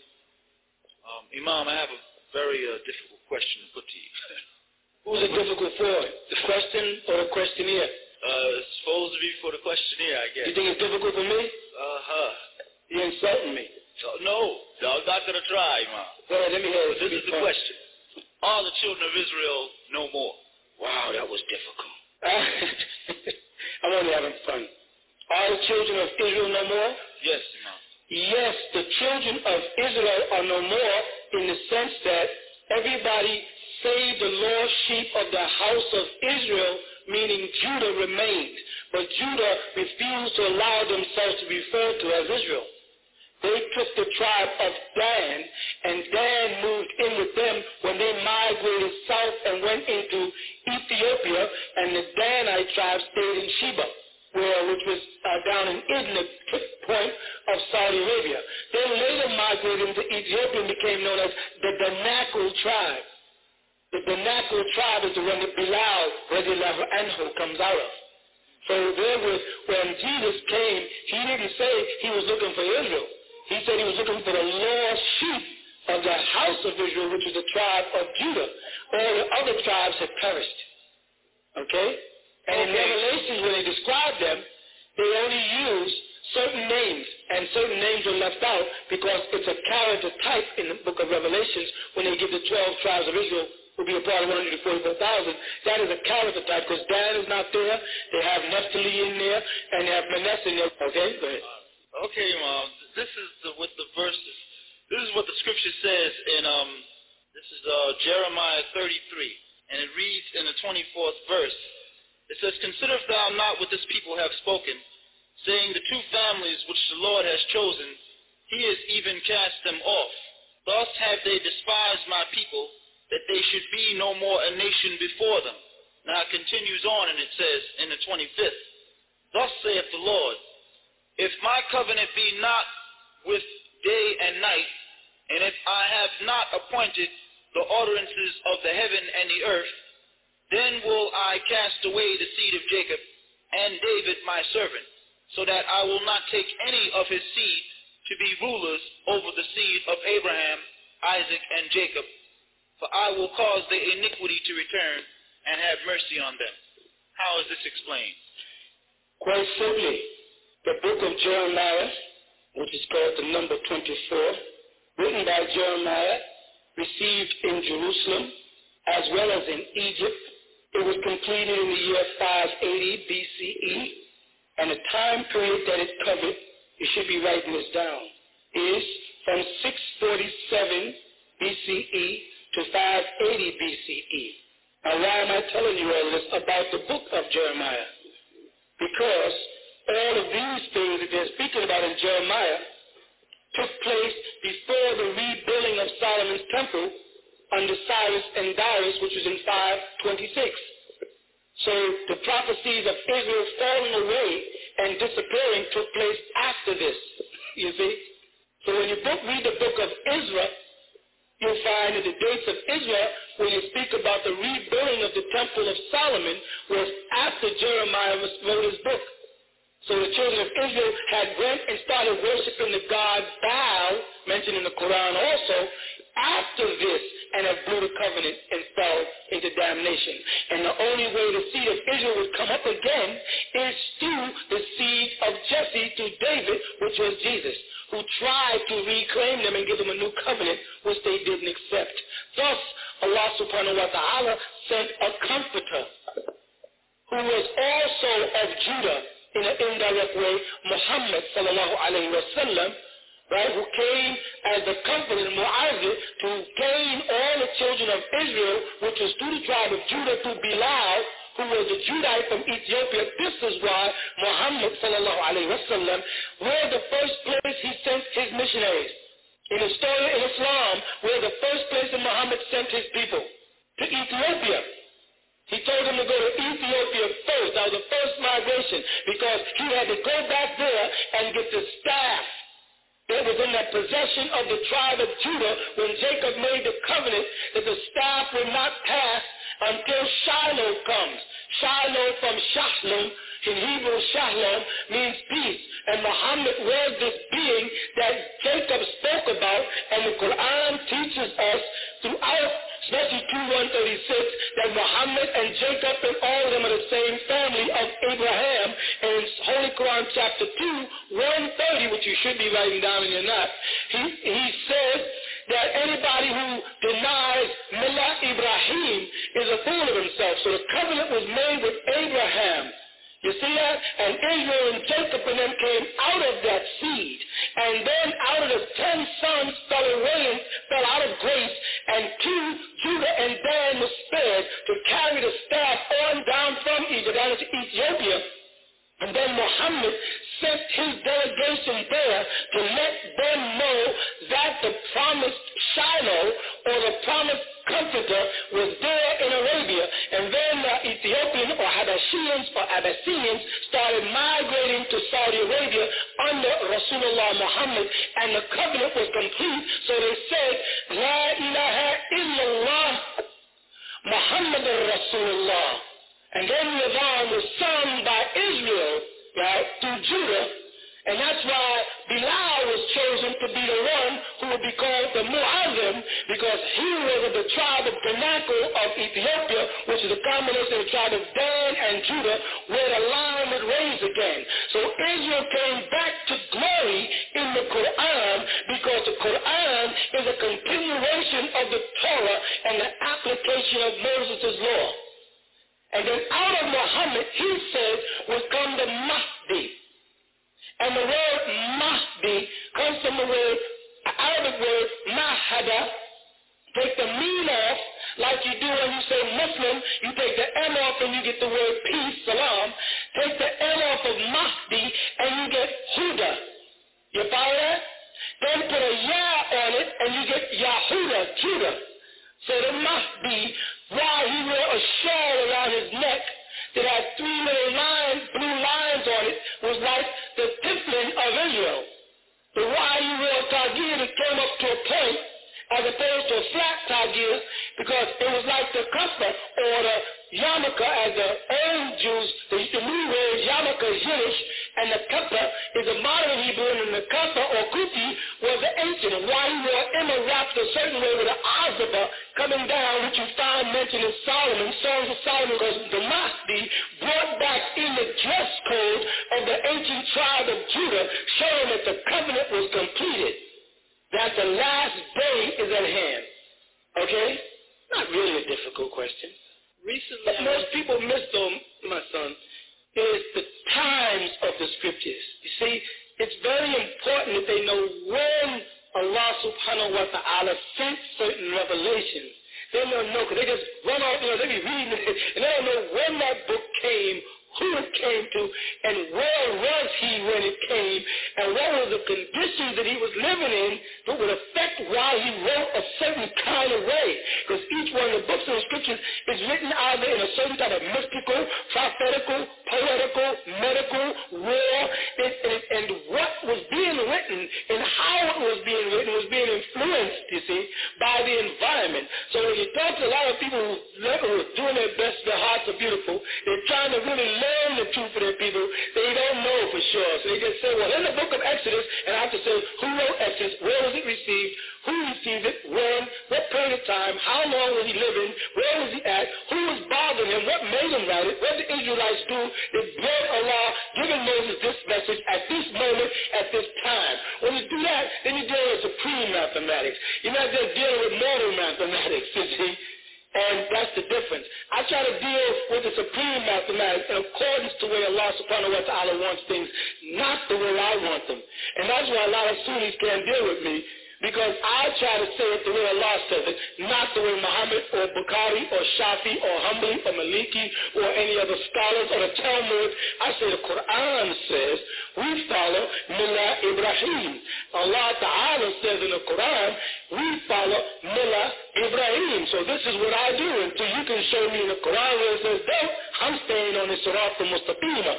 When it says in Surah Al-Fatiha, Ahdina Sirat al-Mustaqim, صراط الذين أنعمت عليهم غير المغضوب عليهم ولا الضالين. When he says that,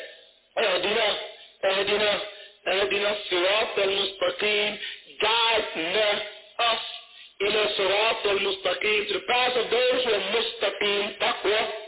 صراط الذين أنعمت عليهم, the صراط الذين of those who أنعمت have the ni'mah عليهم.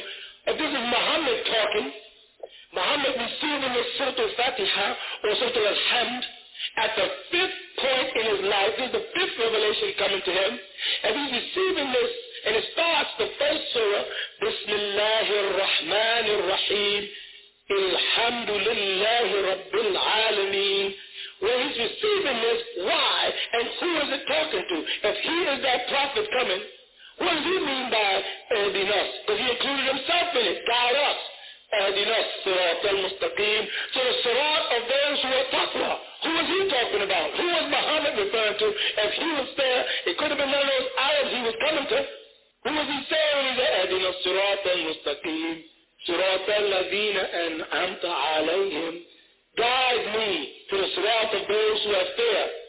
Those who have the grace on them. Who are they? They were the prophets before. He was talking about the prophets before. He wasn't talking about any school of thought that we know, Bukhari, Shafi, Hamli, Maliki, Sunni, Ahmadi, Wahhabi, or Ansari. He was talking about the fathers.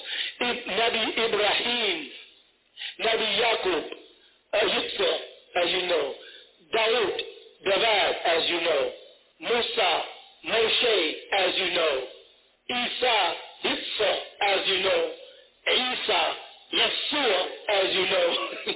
He was talking about those great beings called the prophets, Indian, that came qablahu, before him. You see? It's beautiful when you know it. It makes it easy to follow when you know it. When you follow that Quran, it's easy. When you get caught up in all the different schools of thoughts, that's when it starts wars and separation and divisions and opinions and ideologies and his ijma and your ijma and his fahwa and his fahwa and his taqwa and his this, his ibadah and his this and his Talmud and his thing. And that's what gets Muslims at war. They just stay on the path of Allah subhanahu wa ta'ala, follow the Quran al-Kareem. It tells you everything you have to do from moment to moment to make it back to Jannah. What do the elders think about us in terms of right now and us making it and raising the 144,000? There are difference of opinions. When the council meets, as you know, it met I think last month on the 12th. There's difference of opinion. Some elders say that they should let the four winds fold, while other elders say give them a little more time. I personally am in agreement. I am in agreement with those that say let it fold, because after being down here and coming back and forth for long periods of time, my last incarnation being after you tried to bomb Hiroshima and Nagasaki in 1945, and making contact for other brothers that come in 1970, and from that period to now, I see physical actions where people will put on veils and men will put on jalabiyah, and they will go and make the intentions of what they call salah and different things that they'll look like they're doing, but down inside the afidah, not the qablahum, but the afidahum, the inner heart, is still lurking the serpent people. The ways of shaitan is still there as you have it. And it frightens me that it's a waste of time. I see how they poison it. I see how you people poison the children with your ways. And women mislead their husbands, and husbands mislead their wives. And to me, it seems to me, with all of the knowledge that has come from Allah subhanahu wa ta'ala down to this planet, by now you people would have enough iman, faith, to be able to move forward. But it doesn't seem like it goes that way here. It seems as if people here on earth are just succumbed or overwhelmed by the presence of the serpent people, and they worship and believe in that. And that's, to me, discouraging. So at this point, the council is quite discouraged about the earth and the earth people, and not just you as a little group of people who were supposed to, your job was to prepare the 144,000 who will be taken up and taken to the crystal city for that 1,000-year period, while the serpent man or Iblis or Al-Zazila or Tanush will be taken down into Al-Ghrata and held in the temple of Wahala and kept there for a period of time, which you refer to as being taken down into the pit.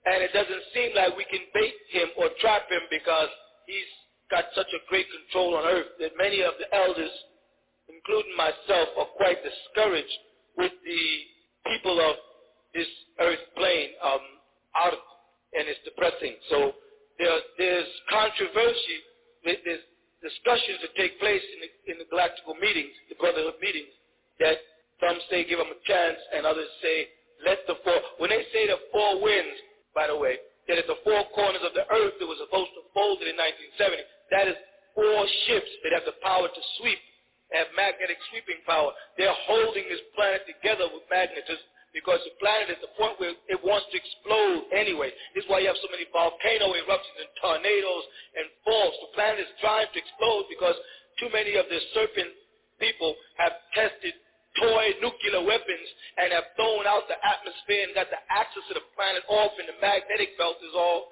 fluctuating, so your weather and climate is messed. The planet is trying to explode, but there's 4 ships at the 4 corners, north, south, east, and west of it, keeping it from exploding. And others say at the meeting, withdraw the ships and let it fold. While others say, hold the ships longer because those who are the seal of the Father are trying to come out. And they asked the elders at the council because new entities from other galaxies are joining in constantly into the Federation. And they asked, who were you people? They want to know, who were these people down here who have on the white? Why are we holding up the whole world and not letting it fold because of this group of people? And they answered to them, these are the ones that's supposed to be making themselves pure in the blood of the Lamb, for purifying themselves. And that's the whole thing. So the answer to your question is that most of the elders are quite vexed and quite fed up with earth people. Most of them are. But there are a few that are very powerful from certain galaxies that have a little faith in the earth people. Okay? Yeah. I have 2 more questions. May I ask them? That's what the forum is for, to ask questions. Oh, okay. And I just want to make sure I don't want to be, go overboard. I have, do force fields exist? Like in space? Like barriers? Force fields do exist. Force fields are natural, and there are some force fields that are made, that are set up. NASA has programs where they launch up these toys, bounce off of force fields that were created to keep the negative energy inside the Earth's atmosphere so it doesn't seep out into the universe and poison other things, because you have a lot of negative energy around the Earth. It was a very positive planet, by the way. Centuries ago, when everybody used to visit this planet, right? It was a very positive place at the time. But as it goes now, many of the elders don't come here anymore because of the things that took place at a place called UNDISPUTED. UNDISPUTED was a meeting place where a lot of the elders came on Earth, and the serpent people invaded the Mayans, and they called them Toltecs. They invaded the Mayans and destroyed them, Toltec people. And so a lot of people don't come here no more. So what they've done is they set up force fields around the Earth atmosphere, sometimes to trap the serpent people in. And the serpent people are trying to get out. So a lot of their ships that they set up explode when they get right out of your Earth's atmosphere because they bounce off some of these force fields. Understood? Yes. I was reading in the Hell book about the explanation of will. And it says that desire and discipline play a very important role in will.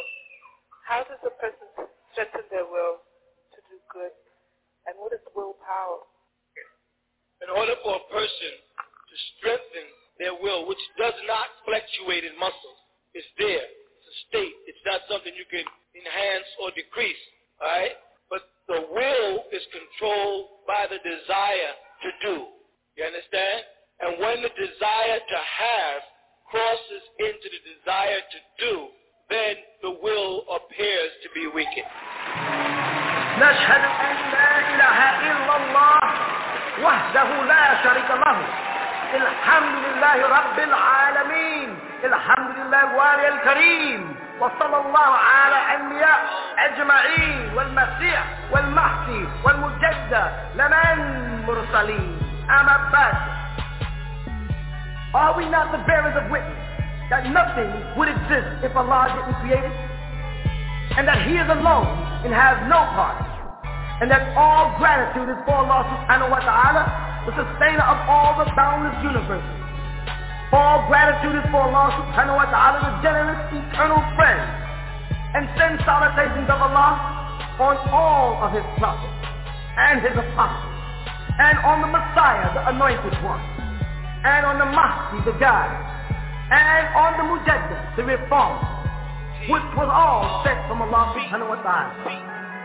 We send greetings and we send peace throughout the boundless universe to all. Assalamu alaikum wa rahmatullahi ta'ala wa barakatuh. The man of the hour, airing 7 days a week at 4 p.m. Eastern Standard Time on WGAG Radio.